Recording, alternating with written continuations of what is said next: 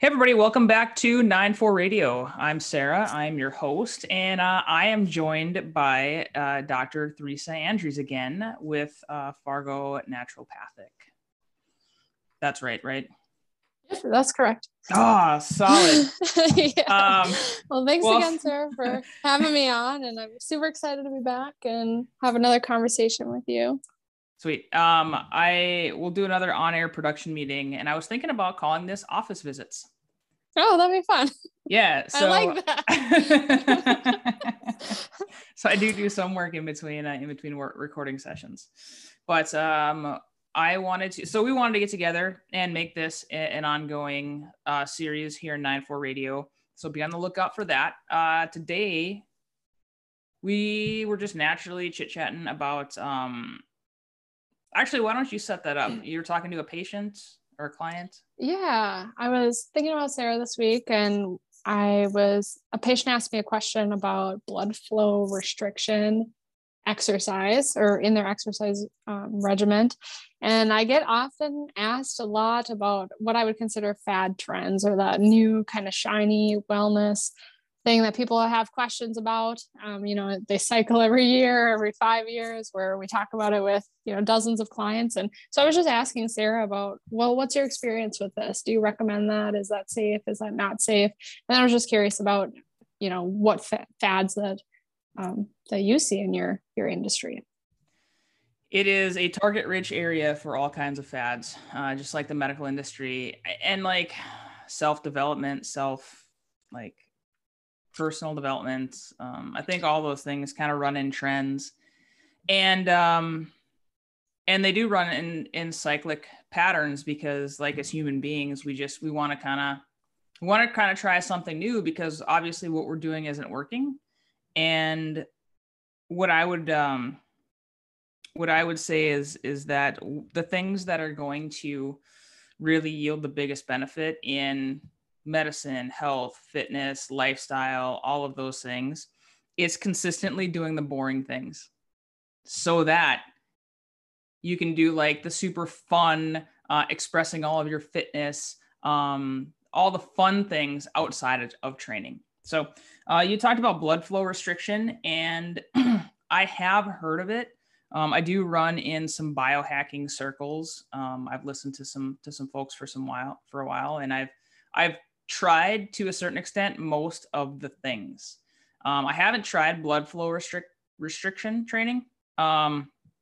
It falls in one of those like weird gray areas where is it a tool for physical therapy? There are what I would consider risky or irresponsible fitness professionals playing around with it. Not so much these days, but when it first came out, before they really knew what was going on. What I talk about with blood flow restriction, it's very similar to someone who comes in and they would love this supplement. I can't sleep very well. I want this supplement. I want this thing. Meanwhile, not necessarily doing anything to address any kind of sleep hygiene, right? So not sleeping in a dark room, not trying to set their temperature for a cold environment, not getting up at a consistent hour, not going to sleep at a consistent time, and just like jumping into like the hack, right?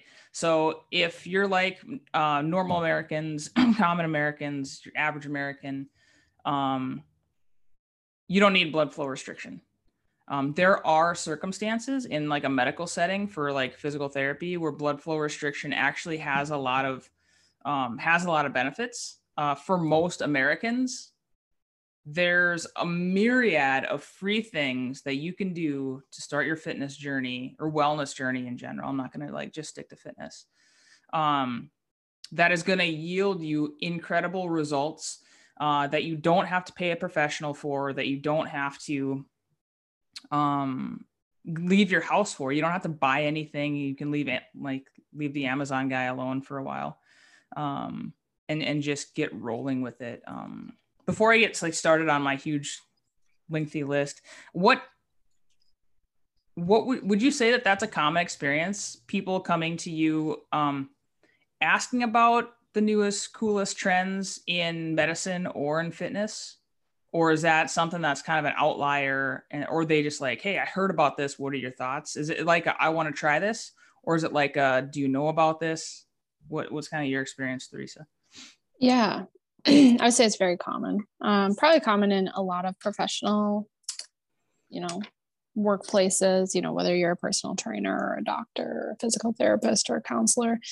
And I do oftentimes get patients where they come in and they want that supplement, or they come in maybe on their own supplements, and that they've, you know, some online influencer was selling, or they got targeted with an ad, or they went to just a basic supplement shop and went to the sleep section. I'll just use your sleep example, and they just picked out a bunch of things and tried it, and it didn't do the trick, or it does do something, but not everything. And so I oftentimes talk to patients about how that is the difference on going to a naturopathic doctor versus doing that research on your own. Just because depending on who you're listening to, or, you know, what websites you go to, or what resources you read, everybody's going to have a different take, and they're going to have a different recommendation on what you should take. And there might even be some product duplication in there where, you know, a product is labeled, you know, for sleep, and then the other one's labeled for stress or mood, but they have a very similar formula. And before you know it, you're doubling or tripling up on ingredients that you don't need. And so coming to me, the difference would be that we're actually assessing that function and determining what are those underlying issues that we need to address, just like you're saying, on like, you know, is it basic sleep hygiene that we need to work on? Is it exercise? Is it diet? Do you have some type of nutritional deficiency or imbalance? And actually figuring out, well, what is it? How can we track it? So numerically, how can we track it? Not just based on the symptoms. And then what's going to be the most appropriate thing for that person? So, you know, there are lots of blanket recommendations, and they do help some people, but they're not going to help everybody. So, you know, if you take that shotgun approach, well, yeah, you might hit that target a few times, but you're also going to miss a lot. And yeah, kind of spot on what you said. There's so many other things to try before just pills, or before going to that next intervention, which I would consider that blood flow restriction. Going back to that example, that would be, you know, probably that higher force intervention compared to what you're doing with your clients. And I'm super curious on what you recommend, and kind of where you were going with that part of the conversation on the things that they can try before, you know, going to that fad or trying that next new thing. Yeah, for sure. So what I tell all my clients, and even like my prospective clients, there's people that I will not, like, I won't ever work with, due to a myriad of factors, us just like not being a good fit, because honestly, taking a bunch of the free advice, they can just implement it and they're off on their way. So what I tell everybody is make your bed, journal 5 minutes every day, walk around your block, and move your body 10 minutes. If you do those 4 things 30 days in a row, you're going to see a significant change. Then from there, you've already demonstrated that you can do something consistently, right? And building that habit oftentimes is it's like that waterfall, or that like keystone moment where you prove to yourself that like, oh man, I can do something. And there's reasoning behind all the things. So like the first one I always say is make your bed. And there's 2 camps. There's people that are like, okay, well, I do that. I've been making my bed every day since I was 3 years old. What's next? Right. Then there's people that look at me like I'm nuts. Like, why would I make my bed? That is, I haven't made my bed consistently for the last 30 years. What is making my bed going to do? Right. And like, I'm one of those people, I've always made my bed. The Army taught me how to make my bed when I was 18 years old. And I thought I knew what I was doing. And turns out I didn't know how to make it properly. Now I do. But making your bed, honestly, like it's a subconscious, like in your subconscious, your present self is taking care of your future self. And it's in my estimation, it's like the easiest thing you can do. And it's because it's like, it's ingrained, right? Like just make your bed. That's easy. It takes 4 minutes. I recommend that like the first thing. So if you even broke these down to these 4 items, you could do one and then like stack another habit on, like, this is 4 months of basically free programming that is going to get you, it's going to change the entire way that you approach your life. Right. So, and I know that's like a pretty lofty statement, but if you give me, what is this, 120 days, that's a significant time shift, making yourself a priority. So first out of the gate is making your bed. Allow your current self to do something that's going to benefit your future self. Journaling, that's the next one, and that is by far the hardest without accountability. I just recommend free writing. 5 minutes, pen to paper, keep it moving. And I do mean pen to paper, and I do mean keep it moving, because there is science behind the act of writing. And I don't know exactly why it works. I just know that it works. So there's a ton of good things that come from giving yourself time to think and then giving it a place to go. So you can have 25 days of, I don't know why I'm still writing this pen on, the pen is on the paper. I don't know why Sarah's having me do this. This doesn't make any sense. You could write that 25 days in a row for 5 minutes. On the 26th day, something magical is going to happen, right? And maybe it's not day 26. Maybe it's like day 5. You're just like, something is going to come out of your psyche and you're going to be hooked. Moving. I literally just mean moving. Depending on where you're at in your like physical journey, I have suggested, I've started off people with literally taking 5 minutes and practicing laying down on the ground and then standing up.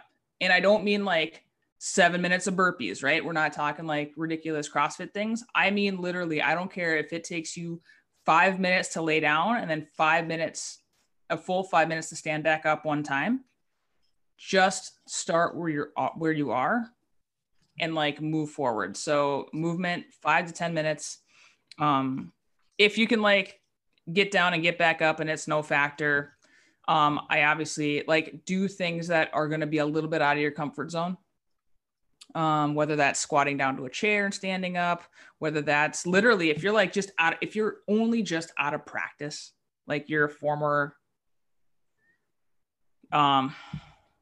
exerciser, worker outer, do something, just do 10 minutes of something, right?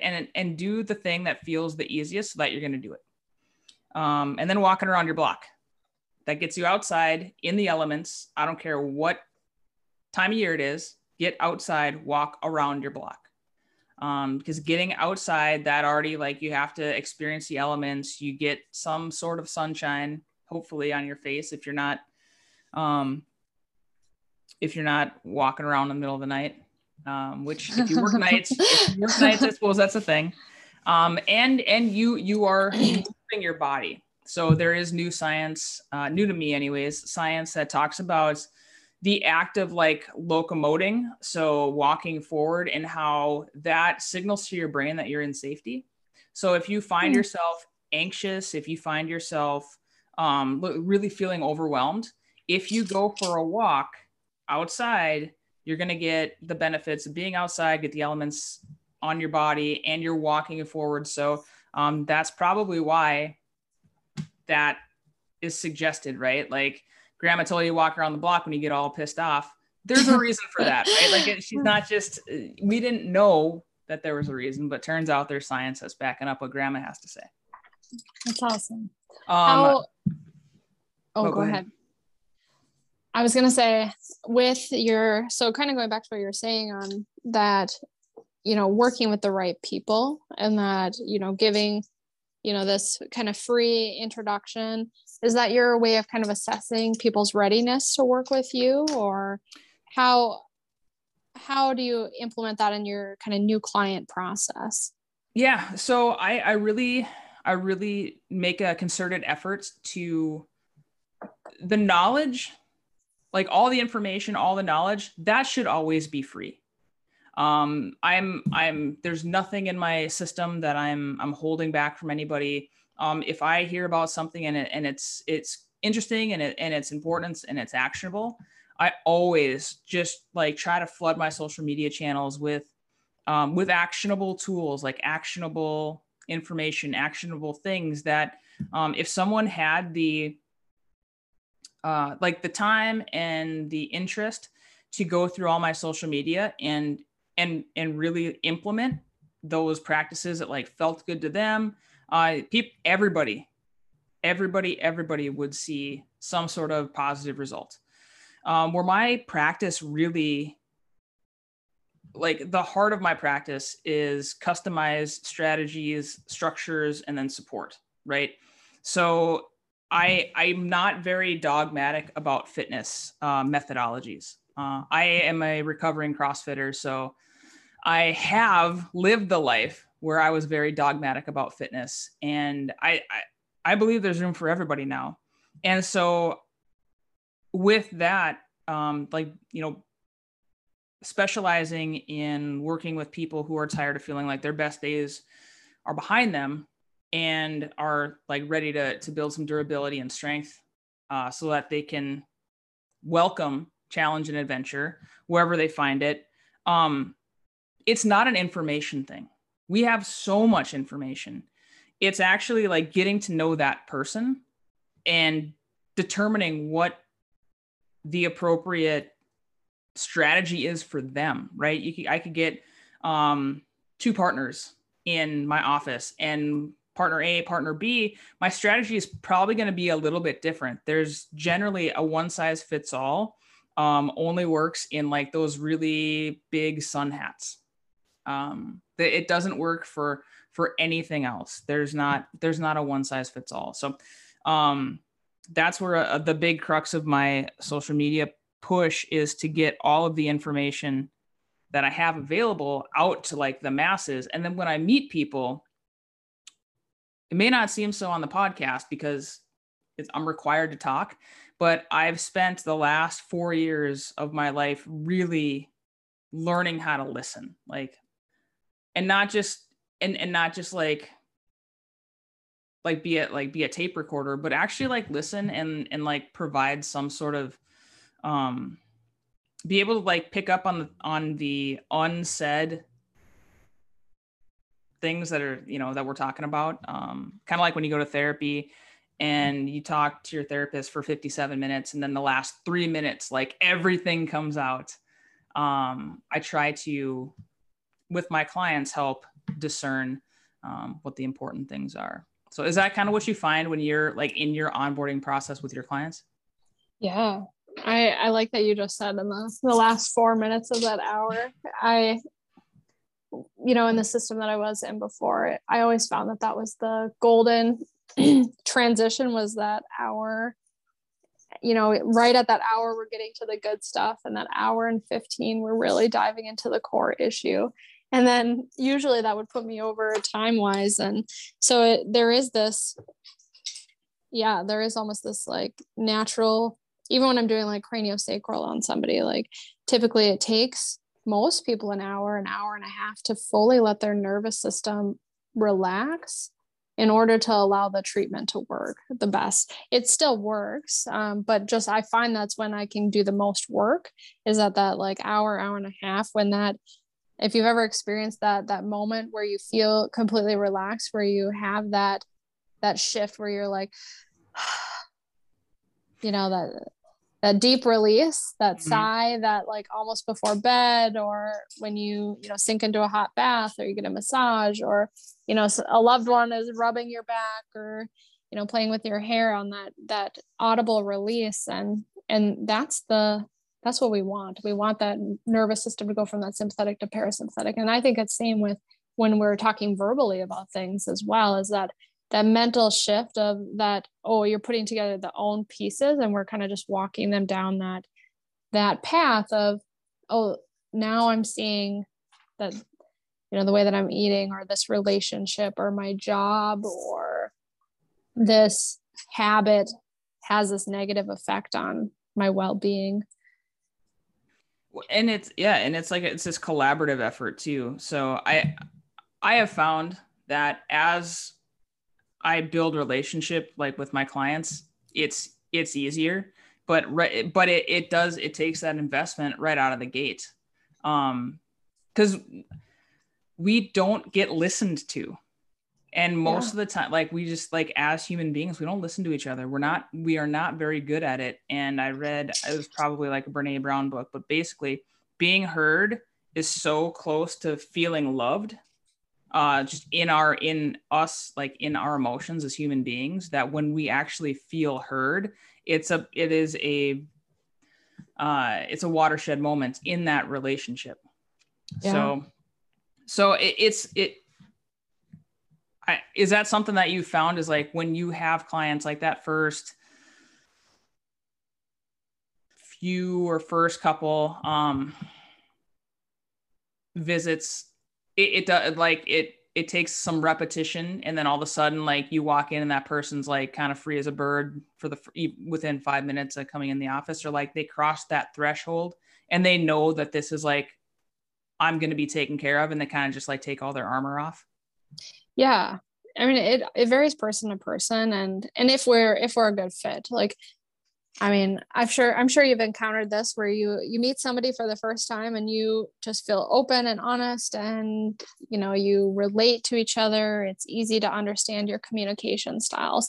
And so with those clients, like, that happens a lot faster versus if somebody comes in and they have a lot of trauma, they've built up all these emotional walls around themselves, or this almost shell, or this calcium shell, which, if you become a naturopathic patient, you'll understand that reference. And maybe if any of my patients are listening, maybe they'll understand that too, of our life creating hardness or making us feel hard, and not having enough of those moments that help us feel soft, or loved or cared about. And that can be that listening component that you were talking about. Yeah. So with, not to backtrack too far, but I'm curious on, let's say I'm a new client for you. Mm-hmm. What's that first session like? So absolutely. So our very first session is assessment. The way that my process works is basically I figure out where you want to go. You know, like, what's your dream state? Where's this boat headed? What are we going to do? Like, what fun are we going to go find? Right. And then that's all the discovery. So when I'm like, yep, I'm on board. This is going to be life-changing for you. It's meaningful. It's worthwhile. I'm down for the cause. That first session, and up to the first week, is all assessment. So we go through a joint by joint, head to toe movement assessment, where I look for pain-free ranges of motion. We look for weaknesses, so like strength imbalances, and we do that in a myriad of ways that are like meaningful to the client, right? So I have a list of 20 different exercises that I use to determine the strength balance and to determine like the mobility and the flexibility. I'll probably, with any average client, use half of that, because some of those just literally are not meaningful to them, depending on if they're sport versus non-sport, if you're a hiker versus I want to like be able to I just want to be able to walk down to the end of my mailbox. And so we spend that first session up to that first week just going through assessments. And I tell my clients in those moments that, look, when we're doing assessments, this is one of the toughest parts of us working together. The first is just making that very first reach out, that very first, like, hey, I saw you on Instagram and I'm interested in this. That is by far that's the hardest.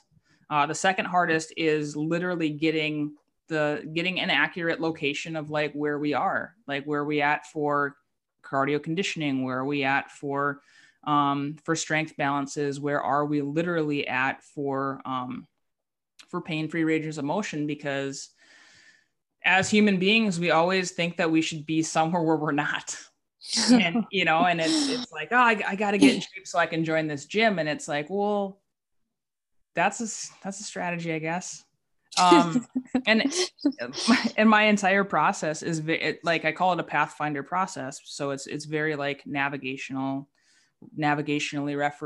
references. And it doesn't like, you have to know where you are currently. Otherwise, you're never going to be able to carve a path to get to where you're going. Because if we're not like honest about where we are on this map of our human existence, then I like, we can get close, but like, it's never like, it just doesn't make any sense to not do that. So that's where we start. And then from that assessment, I go back into my lab and come up with a path, that strategy, the structure, and then offering the support. And so even like talking about not being dogmatic about my approach, I have clients that I recommend go to yoga.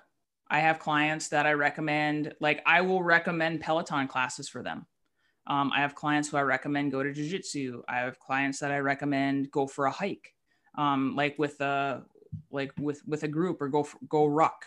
So it's not all like, the strategy isn't all of my programming. It's like, hey, what do you want to do? Let's see where we're at. I'm going to make sure that we resolve those pain-free ranges of motion and get those strength balances back so that you can go crush life. Right. But ultimately I am resolving people's relationship with physical training so that they can go like crush it, go do awesome things. And the big part of my coaching practice is that it is by design a temporary relationship. And I mean, like I want to be in contact, and I'm definitely in contact with all of the clients past and current, but the level of my involvement in their journey, like people just become empowered, and that's by design. So like, if we're using the navigational analogy, at first, you know, I'm taking a look, I'm figuring out where we're at with their input, and then kind of carving a course, plotting the map. And then those first couple steps, I may be trailblazing, right? I may be, okay, follow me a little bit. And then eventually we're going to get to where we're walking side by side. There's more input. Hey, I really like this. Hey, I really don't like that. Hey, can we never do this? Or I just saw this thing, I'd love to explore it, right? So then it's more collaborative. And then we get to a point where that client is leading they're leading the journey. They're on the move. They can see the destination. And I'm like, hey, call me for support. I'm going to be back here. You've got it. And ultimately, that's the ideal client experience that I have is empowerment. Oh, that's great. Yeah. And go ahead. I was going to say, I really like your pathfinding and just helping people direct on which way they need to go, journey wise. And that just leads me kind of tying back to when patients come in with a fad trend on how do you, or what's your process on walking that patient through the why on what they're looking for, on how they ended up, you know, trying to pursue that fad, or their reasons for seeking you out. I know you mentioned it a little bit, but kind of just walk me through some of like the questions or how you navigate that to help those patients down that right path. Oh, for sure. So I've definitely, I think people get a lot of, they get a lot of advice, you know, and whether it's by design or whether it's by osmosis, people just get a lot of input and not necessarily like, they don't necessarily get to like process or like create or have any output of any like true meaning. And when I work with people, that is one of my biggest intentions, is making sure that that it's a collaboration, right? So I have ideas, but I want to know how they got to that frame of thinking, because I'm really bad at math. And I never knew that, like, I'm always very confident, so I would do these like math problems, right? And you got to make all the proofs, and you got to like have this, algebra problem. And I would work all the steps, right? And I would get this answer, and I'd be like, I would check everything. And I was like, yep, we're good to go. And the math teacher was always like, what are you, no, this is not right. No. Right. But if I just wrote that answer down, they would be like, well, that's the wrong answer. Right. And then we would never know where in my thinking I got off course. And it wasn't because I wanted to be a bad math student. It was like, no, this all makes sense. Like this makes sense, and that makes sense. And this is what I remember. And these are the calculations. And so I want to honor, like, I want to pay forward that, the math teacher was kind to me. And I want to repay that, or, pay that kindness forward. So I really just ask earnest questions. I don't feel like I know the right answer for everybody. Blankly, just, out of the gate, I definitely have tools that can help people to build strength and durability. And I want it to be custom. I want it to fit like a glove. And I'm not gonna be able to do that unless I ask those earnest questions. Some of the questions that I ask in my discovery process. So, what have you tried? Like, what's your goal? Generally, people like lead with that. If they didn't, then I'll ask them that, and then I'll ask them what they tried. Like, I want to lose 20 pounds. Okay, what have you tried? Because I want to know. The last thing I want to do is do a bunch of work writing a plan that person has already done, right? Because that just reinforces that, well, this should have worked, right? And I probably pulled that plan out of God knows where if I never would have asked that question. So what have you tried?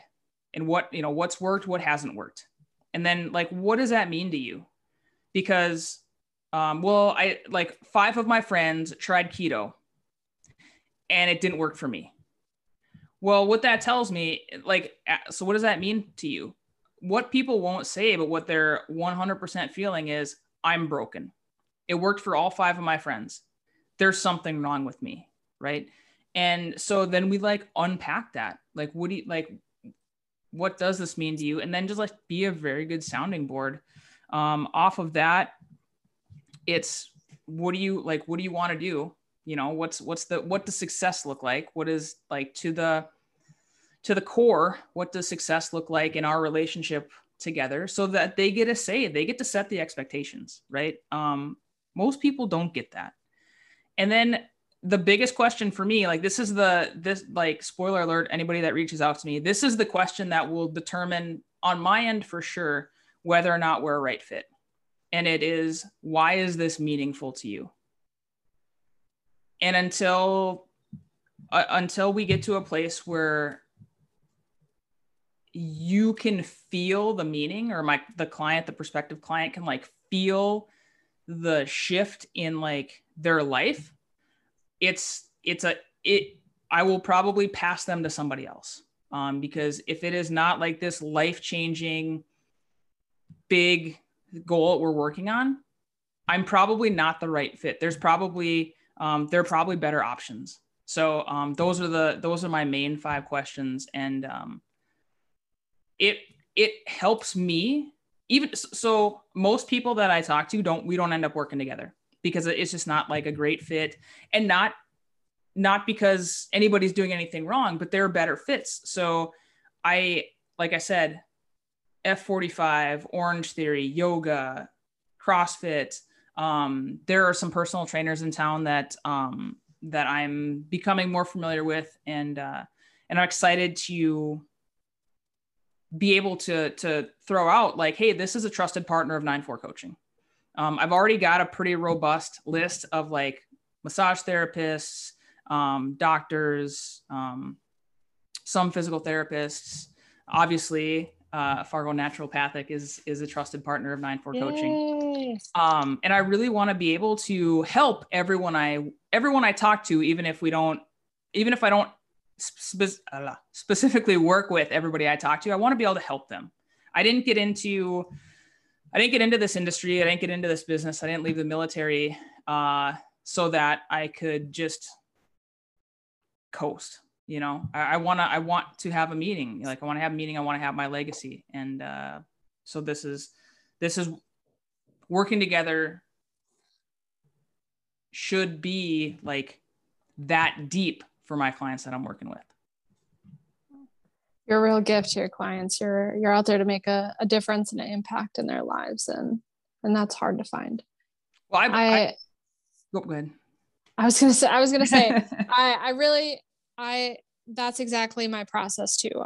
And we have to find a meaningful, tangible reason on why we're doing something. Because if our energies aren't aligned, I'm going to be working really hard for you to get you to that end result. But if this is something where, oh yeah, that sounds nice, but I don't really know why I'm doing it or why I should do it, well, we're going to hit a disconnect, right? That patient's either going to fall off my schedule early, or we're going to be hitting some tension in our visits, because my vision for them is going to be large. It's going to be, okay, let's get you as healthy as possible, as well as possible, you know, mentally, physically, spiritually, emotionally, and let's make you the best person that you can be. But if to them that's not important to them, or they're here because somebody, you know, made the appointment for them, or they don't have a clear understanding on what they want, and if I don't help them, or exactly what you're saying, and if I don't lay out the questions and I don't listen and I don't, you know, think about, well, what is the best thing for this person based on what they're telling me and the questions that I'm asking them, yeah, I can make this big elaborate plan, but that's wasted energy, right? Like if it's not something that the patient's going to do, or they already tried, or it's not aligned with their vision or their energy, well, then that was wasted time. So I think kind of back to what you're saying on, you know, spending time over, you know, I don't know if you said years or decades of just learning how to listen. I think that's what makes the difference to patients or clients when they meet somebody who truly listens and asks the right questions. That's when we start to see that change, because we're actually figuring out, okay, this is that core issue or that core theme that in my experience has led people down this similar path. Absolutely. No, and I think this is definitely this is a conversation we could have for hours and days. Just nerd out over listening.